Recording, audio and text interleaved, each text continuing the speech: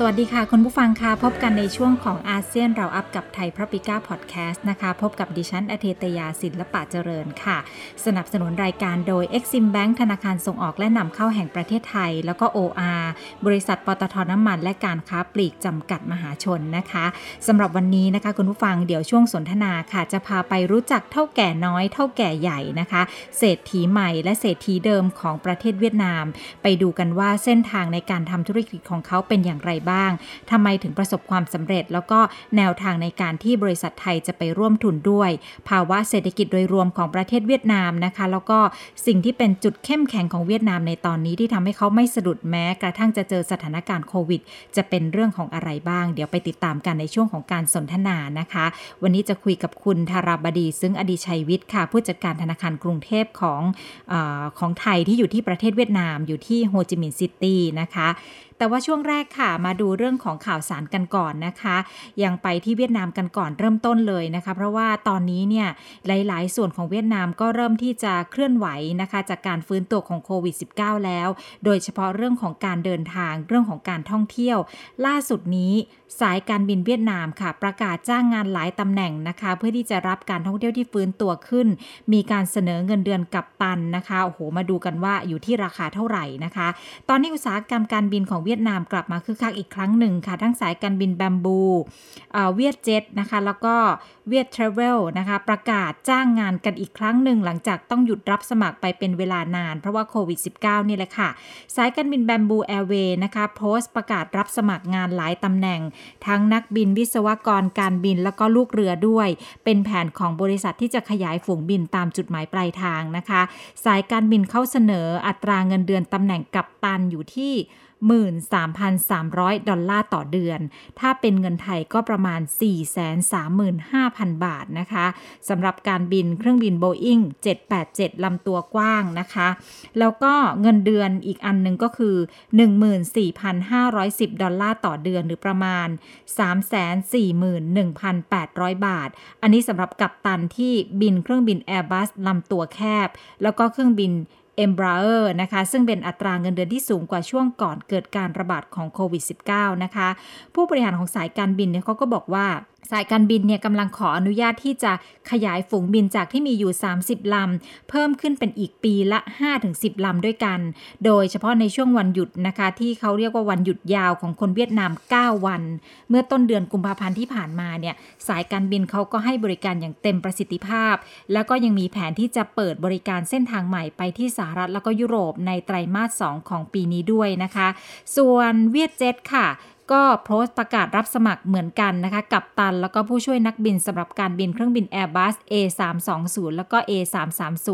เหมือนกับสายการบินเวียดเทรเวลค่ะกำลังรับสมัครนักบินสำหรับฝูงบิน Airbus A320 แล้วก็ A321 รวมถึงลูกเรือด้วยนะคะตัวแทนสายการบินของเวียดเทรเวลบอกว่าการรับสมัครคือการเตรียมพร้อมสำหรับการขยายฝูงบินแล้วก็เปิดเส้นทางบินใหม่ไปยังประเทศปลายทางในภูมิภาคเอเชียตะวันออกเฉียงเหนือแล้วก็เอเชียตะวันออกเฉียงใต้ในไตรมาส 3นี้แล้วเขาบอกว่าเวียดนามเนี่ยจะกลับมาให้บริการเที่ยวบินพาณิชย์ไปยัง20ปลายทางทั้งหมด28ปลายทางที่ประเทศมีบริการเที่ยวบินตรงก่อนการระบาดของโควิดแล้วก็ยังยุติข้อจำกัดทั้งหมดสำหรับเที่ยวบินระหว่างประเทศตั้งแต่25กุมภาพันธ์นะคะ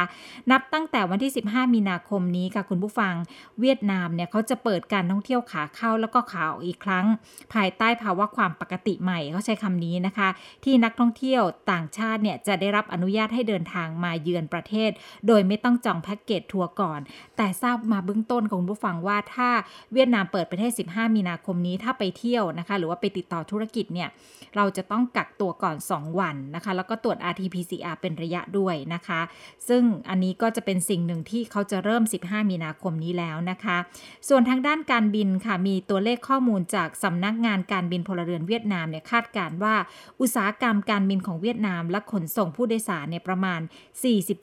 42-43 ล้านคนในปี65หรือประมาณ 50% ของจำนวนผู้โดยสารในช่วงก่อนการระบาดของโควิด -19 ค่ะอันนี้ก็เป็นความเคลื่อนไหวของภาคธุร กิจการบินของประเทศเวียดนามซึ่งสะท้อนให้เห็นว่าตอนนี้จะเปิดประเทศไม่กลัวแล้วนะคะโควิดแต่ก็อยู่ภายใต้การ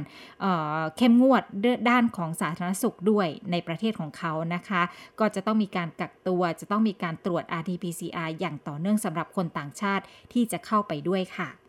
มาดูที่ประเทศสิงคโปร์นะคะมีการดึงนักลงทุนเหมือนกันนะคะเห็นบอกว่าเขาจะมีการปรับฐานเงินเดือนแรงงานที่มาจากต่างชาติด้วยนี่ก็เป็นมาตรการหนึ่งนะคะเป็นข้อมูลจากทางรัฐมนตรีว่าการกระทรวงการคลังของสิงคโปร์ลอเรนซ์วองนะคะบอกว่านอกจากเขาจะมีการปรับปรุงระบบภาษีสิงคโปร์ที่สำคัญแล้วยังจะมีการปรับนโยบายด้านใบอนุญาตทำงานในสิงคโปร์ด้วยนะคะโดยใบ EP ก็คือใบ Employment Pass นะคะเป็นใบอนุญาต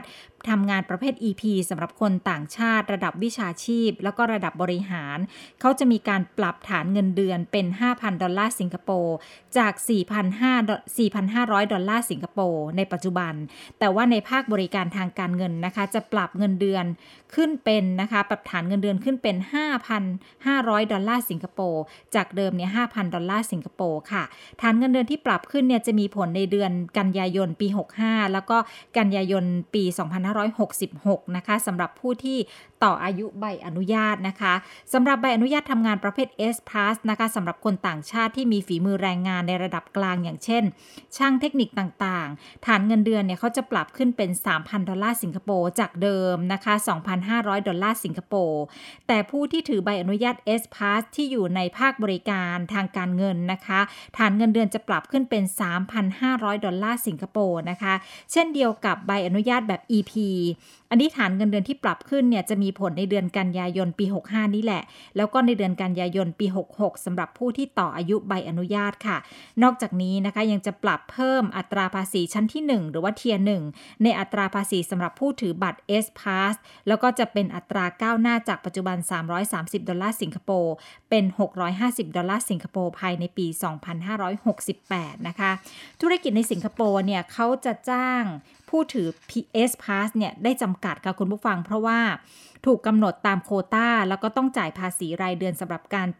การจ่ายผู้ถือ S Pass แต่ละรายด้วยโดยภาระภาษีเนี่ยเริ่มมีผลตั้งแต่วันที่ออก S Pass แล้วก็สิ้นสุดเมื่อใบอนุญาตหมดอายุหรือว่าถูกยกเลิกค่ะบริษัทในสิงคโปร์สามารถจ้างผู้ที่ถือ S Pass ได้ 10% ของจำนวนพนักงานทั้งหมดของบริษัทหากอยู่ในภาคบริการนะคะส่วนภาคการก่อสร้างการผลิตอู่ต่อเรือแล้วก็การผลิตแปรรูปนะคะในการเขาอันนี้แปรรูปเนี่ยก็จ้างได้ประมาณ 18% ของคนงานทั้งหมดแต่ว่าตั้งแต่วันที่1มกราคมปี2566ค่ะโควต้า S Pass สำหรับการก่อสร้างการผลิตอู่ต่อเรือและการผลิตแปรรูปเนี่ยจะลดลงเหลือ 15% ของจำนวนพนักงานทั้งหมดของบริษัทนะคะอันนี้ก็คือความเคลื่อนไหวของสิงคโปร์ค่ะในการที่เขาจะมีการกระตุ้นเรื่องของการลงทุนจากต่างชาตินะคะเรื่องของการจ้างแรงงานต่างชาติด้วยปรับตามนี้เลยค่ะน่าสนใจต้องติดตามนะคะของประเทศสิงคโปร์ค่ะมาที่สปป.ลาวนะคะโอ้มีข่าวดีค่ะเพราะว่าเขาไฟเขียวในเรื่องของการทำธุรกิจเหมืองขุดทองนะคะล่าสุดนี้รัฐบาลลาวเขาได้อนุญาตให้บริษัทในประเทศนั้นขุดแร่ทองคำบนพื้นที่ 18.28 ตารางกิโลเมตรเป็นเวลา 20 ปีนะคะข้อตกลงในโครงการได้มีการลงนามโดยรัฐมนตรีช่วยว่าการกระทรวงการวางแผนและการลงทุนนายคำจันทร์วงแสนบุญแล้วก็บริษัทนะคะโดยบริษัทจะลงทุนประมาณ$46 ล้านในการขุดแล้วก็การสร้างโรงงานมาตรฐานสากลในพื้นที่ค่ะการลงทุนนี้ถือเป็นส่วนสนับสนุนการเติบโตทางเศรษฐกิจแล้วก็สร้างรายได้ให้กับรัฐบาลในขณะเดียวกันก็จะสร้างโอกาสในการทำงานให้กับคนในพื้นที่ด้วยเขาได้จ่ายเงิน$2 ล้านให้แก่รัฐบาลเพื่อเป็นค่าธรรมเนียมล่วงหน้าสำหรับโครงการนี้แล้วก็มอบเงินนะคะ24,000 ล้านกีบนะคะสำหรับการก่อสร้างถนนระยะทาง48 กิโลเมตรที่เชื่อมอำเภอขามในแขวงเชียงขวางไปยังอำเภอเฮี้ยมในแขวงหัวพันด้วยนะคะกระทรวงยังได้ลงนามข้อตกลงกับสหภาพเยาวชนปฏิวัติประชาชนลาวเมื่อเดือนที่แล้วเพื่อที่จะจัดโครงการจัดฝึกอบรมสายอาชีพในเขตเศรษฐกิจพิเศษสำหรับเยาวชนที่ด้อยโอกาสนะคะนอกจากนี้กระทรวงและก็บริษัทท่าเรือบกท่าแขกจำกัดได้มีการลงนามในสัญญาสัมปทาน30 ปีเพื่อดำเนินการท่าเรือบกท่าแขกในแขวงคำม่วนด้วยนะคะอันนี้ก็เป็นความเคลื่อนไหวในสปป.ลาวค่ะเอาละค่ะช่วงนี้นะคะเดี๋ยวเราจะไปคุยสนทนากันนะคะในประเด็นเกี่ยวกับ เท่าแก่น้อยเท่าแก่ใหญ่ในเวียดนามไปดูเส้นทางความสำเร็จของทั้งเท่าแก่น้อยเท่าแก่ใหญ่ว่าเขาทำธุรกิจอะไรรวมถึงการร่วมทุนของคนไทยที่จะมีโอกาสเข้าไปด้วยแล้วก็สิ่งต่างๆที่อยู่ในเวียดนามตอนนี้ถือว่าเป็นจุดแข็งดึงนักลงทุนด้วยนะคะไปขอข้อมูลจากคุณธาราบดีซึ่งอดีตชัยวิทย์ค่ะผู้จัดการธนาคารกรุงเทพสาขาประเทศเวียดนามและโฮจิมินห์ซิตี้ค่ะวันนี้เราอยากจะคุยเรื่องของเศรษฐีที่แบบเหมือนกับบ้านเราที่ใช้ชื่อว่าเฒ่าแก่น้อยเนี่ยนะคะแต่เฒ่าแก่น้อยในเวียดนามเนี่ยอยากให้แนะนำสักนิดนึงว่าเขาเป็นใครมาจากไหนแนวทางในการทำธุรกิจเขาเป็นยังไงรวมถึงทุนใหญ่ๆในเวียดนามณตอนนี้ด้วยค่ะเราอาจจะเริ่มต้นจากเฒ่าแก่น้อยก่อนดีไหมคะเดี๋ยววันนี้ผมจะมีเฒ่าแก่น้อยกับเฒ่าแก่ใหญ่ด้วยกันครับเพราะผมก็บอกว่ามหาเศรษฐีเวียดนามส่วนใหญ่เนี่ยเริ่มต้นจากศูนย์ทุกคนนะในปัจจุบันนะและเป็นยุคเจเนเรชันแรกด้วยค่ะถ้าเราเข้าใจสภาพประเทศเขาเนี่ยเขาเพิ่งเปิดประเทศช่วงปี1990ใช่ไหมครับเพราะนั้นคนที่เริ่มทำธุรกิจตั้งแต่ช่วงนั้นประสบความสำเร็จเนี่ยส่วนใหญ่จะอยู่เป็น first generation ของนักธุรกิจทั้งนั้นเลยค่ะคนแรกที่วันนี้ผมอยากจะแนะนำนะครับก็คือเป็นสตาร์ทอัพของเวียดนามที่เกิดขึ้นมาไม่เกิน 6-7 ปีที่ผ่านมานี่เองนะครับบริษัทเนี้ยล่าสุดเป็นยูนิคอร์นเบอร์2ของเวียดนามเลยนะครับชื่อ VN Life เวียดนาม Life เนี่ยนะครับ VN Life นะครับก็ต้องบอกว่าเจ้าของเขาตอนที่ตั้งบริษัทอายุ30ต้นๆเนี่ยฮะปัจจุบันเจ้าของเขาเนี่ยอายุแค่41ปีเองครับค่ะแล้วคำว่ายูนิคอร์นก็หมายความว่า valuation ของบริษัทนี้มีมูลค่าเกิน1,000 ล้านเหรียญแล้วค่ะก็คือ 30,000 กว่าล้านบาทนะครับคนท่านนี้ชื่อมิสเตอร์ไมทันบินนะครับเขาก็ต้องบอกว่าเป็นคนหนุ่มรุ่นใหม่เลยนะครับจบจาก Imperial College of London นะครับแล้วก็ไปต่อปริญญาโทที่ Carnegie Mellon นะครับแล้วก็เมื่อหลายปีก่อนตอนที่ Garena เนี่ยบริษัทเกมรายใหญ่จากสิงคโปร์มาตั้งที่เวียดนามเนี่ยเขาก็เป็นคนหนึ่งในโฟลเดอร์ของ Garena ในเวียดนามนะครับบริษัทเกมออนไลน์ครับหลังจากนั้นเนี่ยเขาพอ Garena เนี่ย listed ถูกไหมครับเขาก็ขายบริษัทนี้ขายหุ้นของเขาใน Garena ในเวียดนามไปคืนไปที่ Garena เขาก็เอาเงินเหล่านั้นเนี่ยมาตั้งบริษัทสตาร์ทอัพอันใหม่ชื่อ VN Life นี่แหละครับซึ่งใน 5-6 ปีที่ผ่านมาเนี่ยซอฟต์แบงค์เนี่ยอินเจคเงินเข้ามาซื้อหุ้นเขาเนี่ยถึง200 กว่าล้านเหรียญนะพวกกองทุนนะฮะเพราะนั้นจุดเด่นของเขาคืออะไรแล้วตัวแรกคือ VNPay VNPay เนี่ยให้นึกถึงเหมือนกับประเทศเรามี QR code ของแต่ละธนาคารไปสแกนกันถูกไหม VNPay เนี่ยก็เป็น QR code เหมือนกันที่ธนาคารในเวียดนามใช้กันแต่อันนี้เป็นของ VN Life ที่ทำให้กับธนาคารคือเขาจะเป็นคนเขาเรียกว่าเอาซอร์สระบบซอฟต์แวร์ระบบ payment ของธนาคารในเวียดนามเลยฮะเพราะนั้นมันก็เหมือนคุณจะไปซื้อของที่ไหนในซื้อชานมเงี้ยมัน QR code ใช่ไหมก็เป็นของ VNPay ก็เป็นการตัดบัญชีระหว่างธนาคารกันซึ่งตัวเนี้ยเป็นของเอกชนไม่เหมือนของไทยที่แบงก์ชาติเราเป็นคนทำนะครับซึ่ง VNPay ก็ต้องบอกว่าเป็นท็อป 3 ของ payment local ของเวียดนามเลยครับเพราะเขาประสบความสำเร็จมากจากดู business model ของ VNPay นะครับนอกจากนั้นเนี่ยเขาก็ยังเขาเรียกอะไรเขายังเป็น solution software solution provider ให้กับพวกธนาคารเกี่ยวกับเรื่อง payment แล้วเขาก็ต่อยอดมาถึงเรื่อง SME ต่างๆที่ต้องการมี software solution ขาย e-commerce อะไรพวกนี้เขาสามารถทำให้ได้หมดเลยนะครับทำให้ SME ด้วยและนอกจากนั้นเนี่ยเขาก็มีบริษัทฮาร์ดแวร์เหมือนกันขายฮาร์ดแวร์ก็คือขายพวกโน้ตบุ๊กคอมพิวเตอร์ในโฮจิมินห์เนี่ยเป็นรายใหญ่นะครับแล้วก็มีเว็บไซต์ VN Travel สำหรับการท่องเที่ยวในเวียดนามนะครับซึ่งผมมองว่าตัวนี้ต้องจับตาดูมากๆอีกหน่อยมิสเตอร์ไมทันบินเนี่ยอาจจะเป็นหนึ่งในท็อป 5 ของบิลเลียนแอร์ในเวียดนามซึ่งตอนนี้เพิ่งมีอายุ41 ปีน่าสนใจมากค่ะอุ้ยเขาใช้เวลาเติบโตมาประมาณสัก5 ปีได้เนาะธุรกิจที่เขาเติบโตขึ้นมา5-6 ปีเองครับค่ะเท่าที่คุณเอกเล่าให้ฟังเนี่ยแสดงว่าสตาร์ทอัพในเวียดนามเนี่ยยังมีบทบาทมากๆในการเติบโตของภาวะเศรษฐกิจผมต้องบอกว่าวันนี้สตาร์ทอัพเวียดนามมีไม่ต่ำกว่า400 แห่งนะที่กำลังเติบโตในเวียดนามเยอะมากแล้วรัฐบาลเวียดนามสนับสนุนให้สตาร์ทอัพเหล่านี้เกิดเพราะเขามองว่าในอนาคตเนี่ยเรื่องบริษัทแบบนี้มันจะช่วยทำให้ประเทศเขาเติบโตและเป็นเทรนด์ใหม่ในการทำให้ประเทศเติบโตไปข้างหน้าครับเขาสนับสนุนมากเพราะฉะนั้นสตาร์ทอัพเยอะมากครับค่ะสิงคโปร์อย่างเดียวค่ะอันนี้เขาเป็นต้นแบบของสตาร์ทอัพในเวียดนามเลยไหมคะไมชื่ออะไรไมทันบินใช่ไหมคะมิสเตอร์ไมทันบินใช่ครับก็ผมก็ต้องบอกเขาก็เป็นเขาเรียกท็อป 3 ของสตาร์ทอัพในเวียดนามในปัจจุบันเพราะอันแรกที่เป็นยูนิคอร์นของเวียดนามเนี่ยชื่อว่า ดี๋ยวนะ VNG นะอันนี้ก็เริ่มมาจากเกมเหมือนกันเวียดนามเกมชื่อ VNG ซึ่ง VNG เนี่ยประสบความสำเร็จมากในเรื่องอะไรครับก็คือซาโลเนี่ยเป็นอันนี้เป็นยูนิคอร์นเบอร์1ของเวียดนามนะครับตัวนั้นเนี่ยทำระบบซาโลขึ้นมาก็คือไลน์ของเมืองไทยนั่นแหละไลน์ของเราเนี่ยเราไปใช้ของญี่ปุ่นของเกาหลีถูกไหมแต่ซาโลเนี่ยเป็นของเวียดนามซึ่งคนเวียดนามทั้ง 100% ใช้ซาโลหมดทำได้เหมือนไลน์หมดทุกอย่างครับมีระบบ payment ข้างในด้วยครับตัวนั้นก็เป็นยูนิคอร์นเบอร์1สตาร์ทอัพเบอร์1ของเวียดนามอันนี้เป็นสตาร์ทอัพเบอร์2ครับค่ะอันนี้ของเขาเนี่ยธุรกิจกี่ตัวที่อยู่ในตลาดหลักทรัพย์อะคะคุณเอกปัจจุบันยังไม่ได้อยู่ในตลาดหลักทรัพย์เลยครับมันปัจจุบันยังไม่ได้ลีสเลยนะถ้าลีสนี่อีกหน่อยคงมหาศาลซึ่งแน่นอนตอนนี้เขากำลังสร้างอีโคซิสเต็มธุรกิจเขาอยู่เชื่อไหมเขาผมคิดว่าเขาฉลาดมากค่ะคือดูนะในเวียดนามเนี่ยโมเดิร์นเทรดเนี่ยแค่ 20% ของตลาดทั้งหมดโมเดิร์นเทรดก็คือconvenience store hypermart อะไรพวกเนี้ยในเวียดนามเนี่ยเป็นตลาดสด traditional market ก็คือ 80% 75-80% ถูกไหมตลาดสดคืออะไรเพราะคนเวียดนามเนี่ยทำไมถึงเดินตลาดสดมากกว่าโมเดิร์นเทรดเพราะว่าคนเวียดนามขี่มอเตอร์ไซค์ครับการที่คุณขี่มอเตอร์ไซค์เนี่ยซื้อของเนี่ยคุณจอดรถตรงไหนคุณก็จอดตรงนั้นซื้อของแล้วก็ขี่มอเตอร์ไซค์ต่อไปถ้าจะแวะตรงไหนก็จอดปุ๊บซื้ออีกมันง่ายเนาะเนี่ยคือ behavior ไม่เหมือนกันและจุดที่ VN Live เนี่ยกำลังทำผมคิดว่าเป็นโปรเจกต์ที่ใหญ่มากคือเขากำลังทำแอปนะครับที่เป็นของยี่ปัวซาปัวยี่ปัวซาปัวหน่อยจะซื้อของเข้าร้านเขาเนี่ยให้ผ่านแอปเขาหมดแล้วเขาก็มีระบบโลจิสติกส่งให้หมดก็เหมือนเป็นเทสโก้หรือเป็นแมคโครให้กับพวกยี่ปัวซาปัวเนี่ยครับแต่ทำออนไลน์เนี่ยนี่คือโปรเจกต์ที่กำลังทำอยู่ผมคิดว่าเป็นอะไรที่กูดไอเดียมากและตอบโจทย์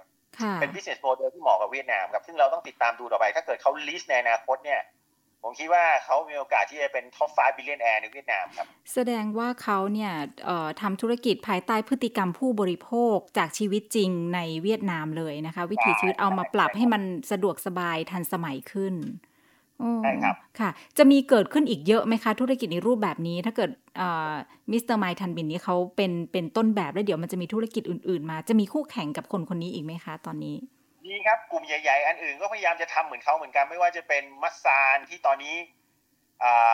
เป็นเจ้าของวินมาร์ทที่เป็น convenience store ที่ใหญ่ที่สุดในเวียดนามอันนี้ก็พยายามจะทำโมเดลแบบนี้ซึ่งก็ต้องแข่งกันนะแต่สิ่งที่ strong ของกลุ่ม VN Live ก็คือเขาได้เงินจากเงินเขาเรียกนะซื้อหุ้นจากพวกฟันใหญ่ๆจากทั่วโลกไม่ว่าจะเป็นซอฟต์แบงก์ซอฟต์แบงก์นี่ก็เป็นเบอร์1ของเรื่องสตาร์ทอัพอยู่แล้วอินเจคเงินเข้ามาให้เขาเพราะนั้นเขามีเงินทุนมหาศาลและพร้อมที่จะเติบโตแล้วก็มีกำลังคนและผู้บริหารนะครับที่VN Liveเนี่ยเขาก็มีผู้บริหารระดับสูงก็มาเป็นคนไทยเหมือนกันครับนั่นก็เก่งเหมือนกันชื่อคุณพวินก็ทำงานอยู่ที่นี่เหมือนกันค่ะโอ้นะคะก็อันนี้เป็นเท่าแก่น้อยนะคะเท่าแก่น้อยของเวียดนามที่น่าจับตามองณขณะนี้นะคะค่ะธุรกิจที่เขาจะเดินต่อเนื่องไปจากธุรกิจอื่นๆที่เป็นเทคโนโลยีเหล่านี้เนี่ยมีอะไรเพิ่มเติมอีกไหมคะสำหรับรายนี้ค่ะคุณเอกเท่าที่ผมมองตอนนี้เขาพยายามลิงก์ระบบโลจิสติกครับคือพวกรถขนส่งอะไรต่างๆเนี่ยเขาพยายามสร้างแอปขึ้นมาเพื่อจะเป็นอำนวยความสะดวกในการใครจะขนของใครจะส่งของอะไรพวกนี้แล้วก็มาซัพพอร์ตในอีโคซิสเต็มของเขาคือเขาจะทำหมดทั้งอีโคซิสเต็มอะไรที่ซัพพอร์ตกับธุรกิจเขาค่ะน่าจับตามองนะคะเท่าแก่น้อยรายนี้นะคะอายุ41ปีแต่ว่าเริ่มต้นธุรกิจตั้งแต่30เท่าไหร่นะคะคุณเอกผมคิดว่าน่าจะ35พวกนั้นนะครับ35นะคะจะเป็นมหาเศรษฐีแล้วเนาะในเวียดนามนะคะค่ะทีนี้มาเท่าแก่ใหญ่บ้างค่ะเท่าแก่ใหญ่ในเวียดนามตอนนี้ที่น่าจับตามองค่ะคุณเอกครับก็ต้องบอกว่าถ้าไปเวียดนามทุกคนต้องรู้จักกลุ่มนี้นะกลุ่มวินกรุ๊ปอะครับค่ะก็ต้องบอกว่ากลุ่มวินกรุ๊ปเนี่ยออริจินอลลี่เนี่ยมันก็สร้างมาจากคนนึงที่สร้างจากศูนย์อีกเหมือนกันก็น่าทึ่งเนี่ยผมจะเล่าประวัติเขาให้ฟังนะครับก็คือวันนี้คนที่รวยที่สุดในเวียดนามเนี่ยเป็นเบอร์1ของฟอร์บในเวียดนามก็คือมิสเตอร์ฟาร์มยัดเบืองเราเรียกกันว่ามิสเตอร์เบืองนะครับปัจจุบันอายุ54ปีนะครับซึ่งก็ต้องบอกว่าเขาก็ต้องเป็นชนชั้นนำของเวียดนามคนหนึ่งในอดีตเพราะอะไรเขาได้ทุนรัฐบาลเวียดนามเนี่ยไปเรียนยุโรปตะวันออกนะครับสมัยก่อนเนี่ยพวกในช่วงเขาเรียกพรรคคอมมิวนิสต์แข็งแกร่งเนี่ยนะครับคนเขาไม่ได้เรียนเขาได้ทุนกันเขาไม่ได้ไปเรียนอเมริกาเขาจะไปเรียนยุโรปตะวันออกไปเรียนรัสเซียกันซึ่งมิสเตอร์เวืองเนี่ยก็เป็นคนหนึ่งที่ได้ไปเรียนในยุโรปตะวันออก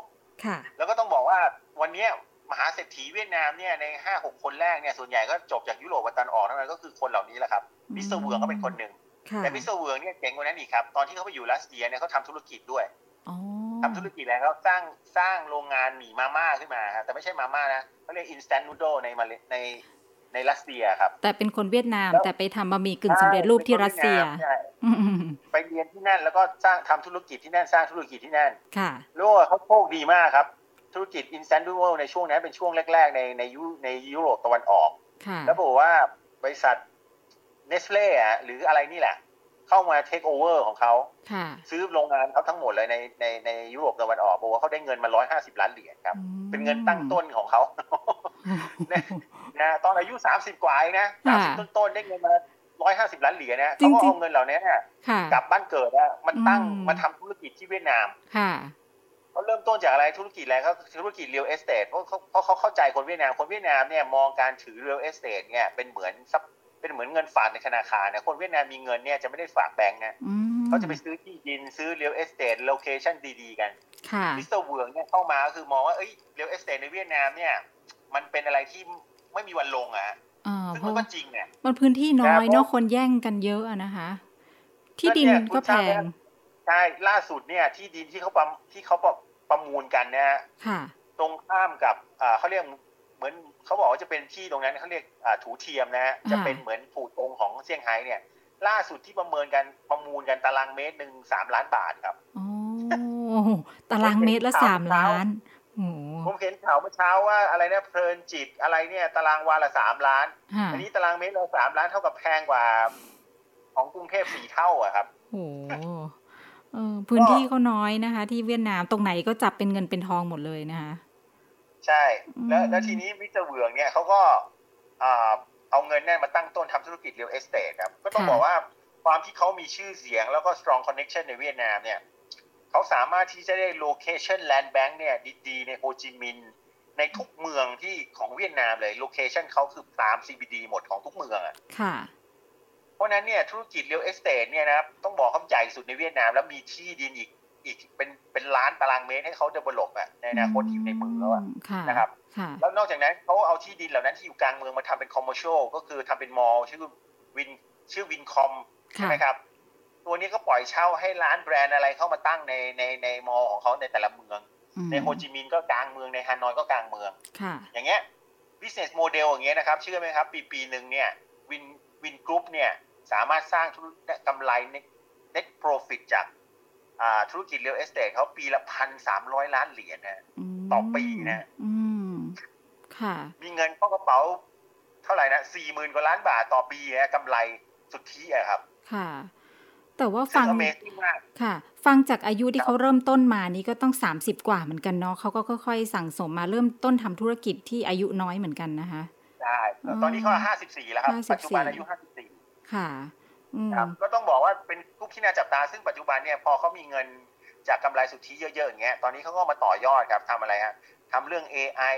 ทำเรื่องโรงพยาบาลชื่อวินเมกนะครับทำรีสอร์ทนะครับแล้วก็ล่าสุดเนี่ยที่เราได้ยินกันดังๆมากๆคือวินฟาสรถไฟฟ้าของเวียดนามที่เราจะไปขายที่ยุโรปอเมริกาเนี่ยครับอันนี้เป็นความภูมิใจของคนเวียดนามจริงครับเพราะต้องบอกว่ามิสเตอร์เวิร์งเนี่ยเขาฉลาดมากเขาพยายามตอบโจทย์รัฐบาลเวียดนามเลยรัฐบาลเวียดนามเนี่ยอยู่ในใจเสมอว่าทำไมอุตสาหกรรมรถยนต์ของเขาเนี่ยไม่สามารถเติบโตได้ในขณะที่เมืองไทยเติบโตเอาและส่งออกได้ดีรัฐบาลเวียดนามเคยฝันว่าอยากจะมีเหมือนเมืองไทยครับมิสเตอร์เวิร์งวันนี้เขากำลังตอบโจทย์ที่รัฐบาลเวียดนามต้องการแล้วรัฐบาลเวียดนามก็ซัพพอร์ตเขาด้วยเพราะฉะนั้นเขาก็เลยตั้งเขาเรียกนะตั้งแต่ต้นจนจบเลยการผลิตรถยนต์อยู่ในเวียดนามแล้วก็เนี่ยทำยี่ห้อวินฟาสขึ้นมานะครับแล้ววินฟาสตัวนี้ปัจจุบันก็คือมองไกลไปถึงที่จะเป็น listed ใน NASDAQ นะครับจะ raise fund ประมาณ 50,000 ล้านเหรียญซึ่งอันนี้เป็นแผนในปี2 ปีนี้ของเขานะครับเพราะว่าเป็นรถไฟฟ้าสมาร์ทคาร์ซึ่งตัวนี้เราก็ต้องจับตาดูถ้าเขาประสบความสำเร็จอีกนี่มิสเตอร์เวิร์งเนี่ยก็น่าจะรวยขึ้นไปอีกปัจจุบันก็มีทรัพย์สิน10,000 กว่าล้านเหรียญละนะครับครับก็เจ๋งมากเพราะว่ารถยนต์สัญชาติเวียดนามไปเปิดตลาดในยุโรปไปเปิดตลาดใหญ่ๆตลาดใหญ่ทั้งนั้นเลยนะคะโ โหครับค่ะ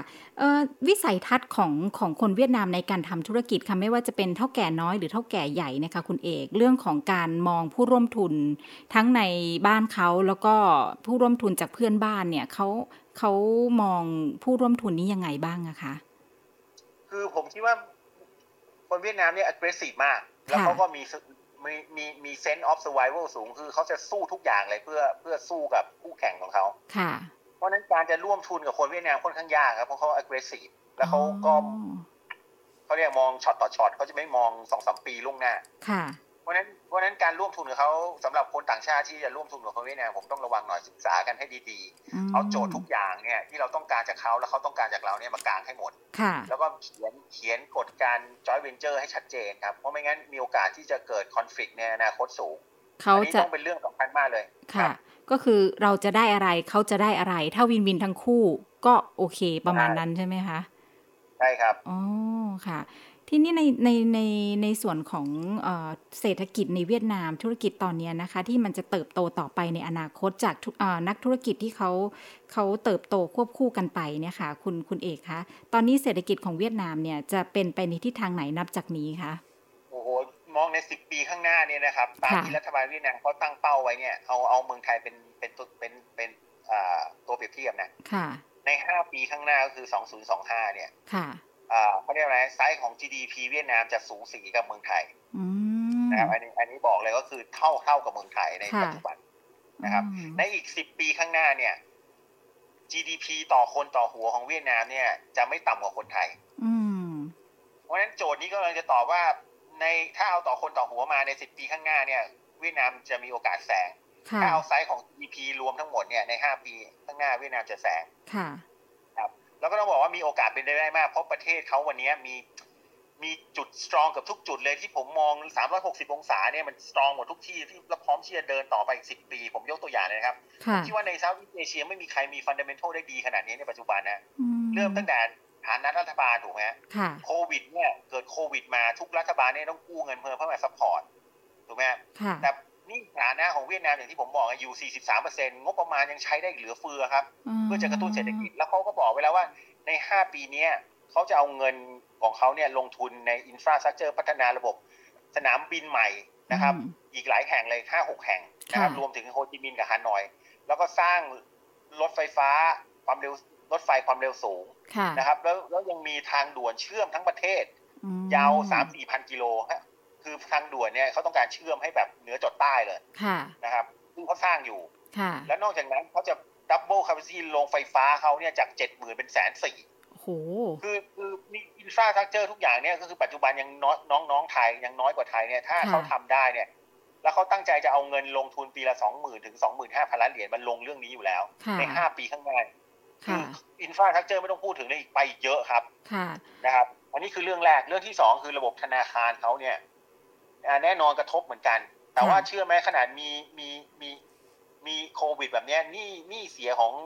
ระบบธนาคารเวียดนามอยู่ที่ 1.9% นะครับเขาต่ำมากเขาไม่มีหนี้ครัวเรือนใช่ไหมคุณเอกหนี้ครัวเรือนยังไม่สูงครับยังถือว่าต่ำมากผมว่ายังไม่ถึงครึ่งนึงของเมืองไทยนี่สินครัวเรือนเขาไม่ได้ประกาศออกมานะแต่เท่าที่ผมดูประเมินดูนี่สินครัวเรือนไม่สูงครับเพราะนั้นเนี่ยถ้าระบบธนาคารแข็งแรงแล้วซัพพอร์ตเศรษฐกิจได้เนี่ยมันทุกอย่างมันก็โฟลว์ไปได้ดีถูกไหมเศรษฐกิจมันก็บูสต์แล้วนอกจากนั้นเนี่ย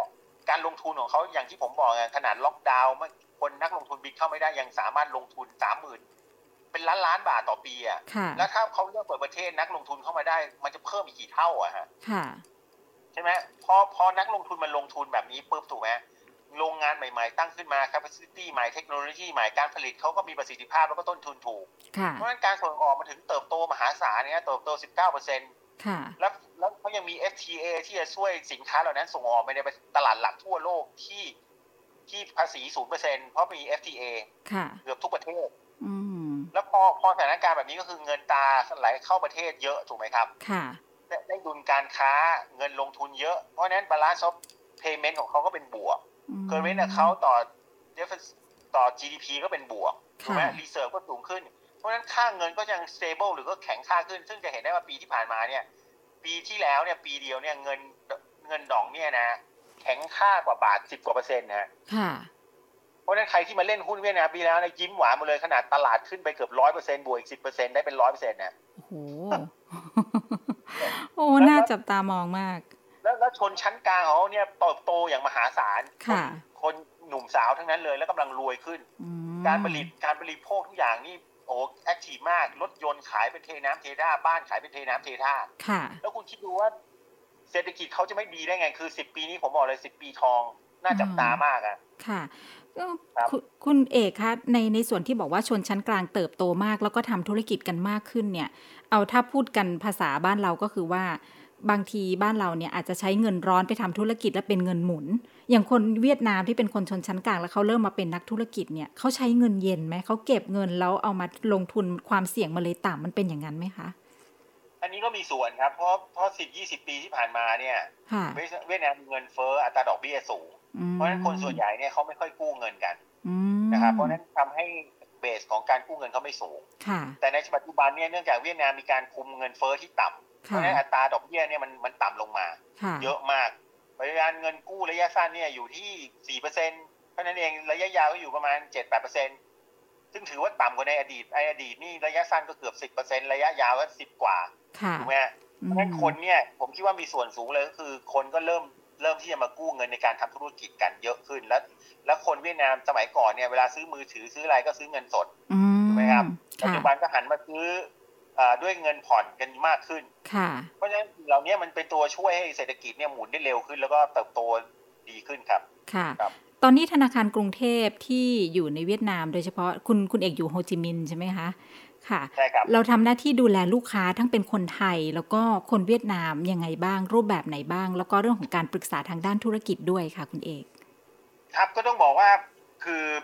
ส่วนใหญ่นักลงทุนไทยที่เข้ามาในเวียดนามส่วนใหญ่ก็มาหาแบงก์เทพที่เวียดนามเนี่ยหมดนะครับเพราะอะไรเพราะว่าเราอยู่ตรงนี้มานานนะครับแล้วเวียดนามเนี่ยการทำธุรกิจเนี่ยไม่เหมือนเมืองไทยเลยนะครับเพราะนั้นเนี่ยเราก็จะมีส่วนช่วยว่านักธุรกิจต้องจะทำธุรกิจอะไรถ้าเกิดจะไปดูสินค้าประเภทเดียวกันเราจะบอกว่าไปถนนสายนี้นะไปตรงนี้นะถ้าเกิดบอกว่าต้องการทนายที่เชื่อถือได้และไม่โกงแล้วก็ไว้ใจได้เนี่ยก็ต้องไปหาคนนี้นะเพื่อจะจัดตั้งบริษัทคือเราก็มีเขาเรียกอะไรมี local knowledge 360นะฮะไม่ว่านักลงทุนไทยเนี่ยต้องการอะไรเนี่ยเราก็จะมีคำแนะนำให้เสมอก็คือให้เขาเรียกอะไรนะเขาเรียกว่าไม่ต้องเสียเวลาแล้วก็ไม่ต้องไปลองผิดเอาลองถูกไปเลยฮะถ้าเกิดมาเจอเราเพราะนั้นส่วนใหญ่นักลงทุนไทยแล้วอีกอย่างก็คือการทำธุรกิจในเวียดนามที่บอกไงไม่เหมือนเมืองไทยเพราะนั้นเขาก็ต้องการรู้ว่าถ้าปฏิบัติตามกฎหมายเวียดนามจะต้องทำยังไงบ้างสเต็ปบายสเต็ปซึ่งตัวนี้เราจะไกด์เขาเป็นสเต็ปบายสเต็ปจนซึ่งส่วนใหญ่เนี่ยผมอยู่ที่นั่นมา17 ปีเนี่ยธุรกิจไทยนี่ก็หลายเจ้ามากเลยที่เขาเริ่มจากศูนย์แล้วก็ปัจจุบันเนี่ยก็โอ้โหร่ำรวยกันนะครับยินดีอย่างมากที่เห็นธุรกิจไทยไปประสบความสำเร็จที่เวียดนามแล้วเรามีโอกาสเป็นสะพานส่วนหนึ่งครับตอนนี้ธุรกิจในเวียดนามที่ยังไม่มีเยอะอะค่ะเหมือนกับว่าถ้าคนไทยไปทำเนี่ยยังเป็นโอกาสดีอยู่เนี่ยมันเป็นธุรกิจอะไรบ้างคะคุณเอกโอ้โหนี่พูดยากเลยครับ คือผมก็บอกว่าวันนี้ญี่ปุ่นเกาหลีไต้หวันสิงคโปร์นี่กระโจนเข้ามาหมดเลยเป็นคู่แข่งของเราหมดเลยแต่เท่าที่ผมมองนะถ้าคนไทยเก่งนะคือเรื่องอาหารเรื่องขนมเรื่องเบเกอรี่นะครับเนี่ยผมเพราะในเวียดนามเนี่ยไม่มีพอกินอาหารคาวเสร็จเนี่ยไม่รู้จะไปไหนฮะมันไม่มีอะไรอร่อยๆไม่มีบิงซูอร่อยๆไม่มีเค้กอร่อยๆก็เข้าแต่ร้านกาแฟเขาก็มีแต่กาแฟอย่างเดียวเนาะขนมมันก็ไม่ค่อยเห็นนะกาแฟอย่างเดียวกาแฟก็กินอย่างเดียวก็ไม่สนุกอะมันก็ต้องมีขนมขบเคี้ยวอันนี้ผมคิดว่าคนไทยเก่งๆนะผมว่าน่าจะเข้ามาทำเรื่องนี้น่าจะประสบความสำเร็จเลยก็ออกในแนวร้านธุรกิจเบอร์เกอร์ต่างๆเป็นขนมหวานอะไรเงี้ยเนาะอย่างบิงซูนี้ไม่เห็นเหมือนกันนะไม่ค่อยมีใช่ไหมคะไม่อร่อยด้วยไม่อร่อยเลยที่เวียดนามไม่มีขนมอร่อยขนาดตอนแรกเรานึกว่าเวียดนามเป็นเคยอยู่กับฝรั่งเศสมาหลาย10 ปีนึกว่าจะทำขนมปังอร่อยจะทำเค้กอร่อยโอ้ยไม่ได้เลยครับของไทยนี่อร่อยกว่าเยอะความพิถีพิถันของเราเนี่ยเป็นจุดแข็งจริงๆเนาะคุณเอกถ้าเกิดแบบโหได้ไปให้คนเวียดนามริมรสขนมที่มันมาจากความพิถีพิถันเนี่ยอ้อมว่านะไปได้ไกลเหมือนกันนะค่ะอีกอย่างหนึ่งที่คุณเอกบอกตอนแรกก็คือว่าการไปทำธุรกิจในเวียดนามเรื่องของการมองผู้ร่วมทุนอันนี้เราก็เป็นพี่เลี้ยงให้ด้วยไหมคะอันนี้สำคัญมากเพราะว่าเราไม่รู้จัก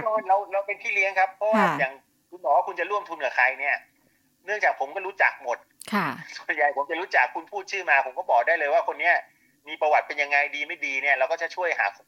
ยซัพพลายข้อมูลนี้ให้แล้วนอกจากนั้นเนี่ยผมก็อาจจะไปคุยกับพวกนักธุรกิจโลคอลใช่ไหมว่าcredibility ของพาร์ทเนอร์เนี่ยน่าเชื่อถือไหมมีประวัติเสียไหมเนี่ยผมคิดว่ามันก็ช่วยซัพพลายให้ข้อมูลโดยที่ไม่ต้องไปหาเองครับก็มาหาผมนี่แหละค่ะโหดีเลยนะคะเพราะว่าน่าสนใจตลาดในเวียดนามยังเติบโตอีกได้เยอะแล้วก็เป็นโอกาสของคนไทยอีกหลายๆธุรกิจแต่เมื่อกี้บอกไปแล้วนะว่าธุรกิจที่น่าสนใจคืออะไรบ้างนะคะคุณเอกคะเดี๋ยวโอกาสหน้าเดี๋ยวเราจะมาคุยกันอาจจะลงลึกในการส่องธุรกิจแต่ละประเภทเลยในเวียดนามที่น่าสนใจนะคะค่ะนะคะวันนี้ขอบพระคุณคุณเอกมากเลยค่ะที่มาให้ข้อมูลค่ะขอบคุณครับขอบคุณค่ะสวัสดีค่ะค่ะเราก็ได้รู้จักทั้งเฒ่าแก่น้อยแล้วก็เฒ่าแก่ใหญ่ของเวียดนามที่มาแรงในตอนนี้แล้วนะคะเส้นทางธุรกิจของเฒ่าแก่น้อยน่าสนใจค่ะเขาเติบโตมาจากสตาร์ทอัพนะคะตั้งแต่อายุ35ตอนนี้ก็ติดท็อป5ของเวียดนามไปเรียบร้อยแล้วในอายุ41ปีรวยอย่างมหาศาลเลยนะคะตอนนี้ก็จะขยายธุรกิจไปหลากหลายโดยเฉพาะมาจับเรื่องของโลจิสติกด้วยที่สำคัญเนี่ยนะคะนักธุรกิจรายนี้เนี่ยเขาเป็นเฒ่าแก่น้อยที่เอาพฤติกรรมการใช้ชีวิตของผู้บริโภคจริงๆในประเทศเวียดนามมาปรับมาขยายธุรกิจของเขาอันนี้แหละค่ะตรงใจผู้บริโภคมากที่สุดแล้วก็ทำให้ธุรกิจของเขาเติบโตได้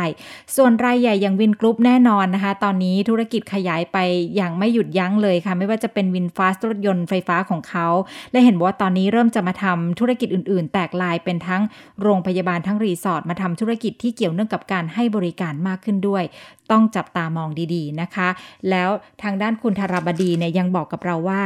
ตอนนี้เศรษฐกิจเวียดนามเติบโตอย่างน่ากลัวอย่างก้าวกระโดดนะคะเพราะว่าเขามีจุดแข็งประมาณ 3-4 เรื่องด้วยกันที่จะทำให้เศรษฐกิจของเขานั้นโตจากนี้ไปอย่างน่าจับตามองก็คือโครงสร้างพื้นฐานที่พัฒนาเร็วมากระบบธนาคารที่ทันสมัยนะคะแล้วก็การลงทุนที่ไม่สะดุดเลยถึงแม้ว่าจะเจอโควิดค่ะรวมถึงการเติบโตของชนชั้นกลางที่เกิดขึ้นอย่างมหาศาลนะคะการเติบโตของคนกลุ่มนี้น่าสนใจเพราะว่าคนเวียดนามเนี่ยเขามีหนี้ครัวเรือนที่ต่ำมากค่ะเขาไม่นิยมก่อหนี้และการทำธุรกิจของเขานั้นก็ทำอย่างค่อยเป็นค่อยไปเติบโตอย่างค่อยเป็นค่อยไป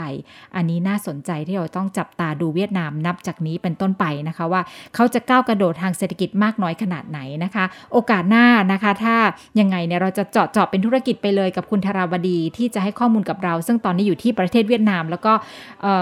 เป็นที่ปรึกษานะคะให้กับนักธุรกิจของไทยแล้วก็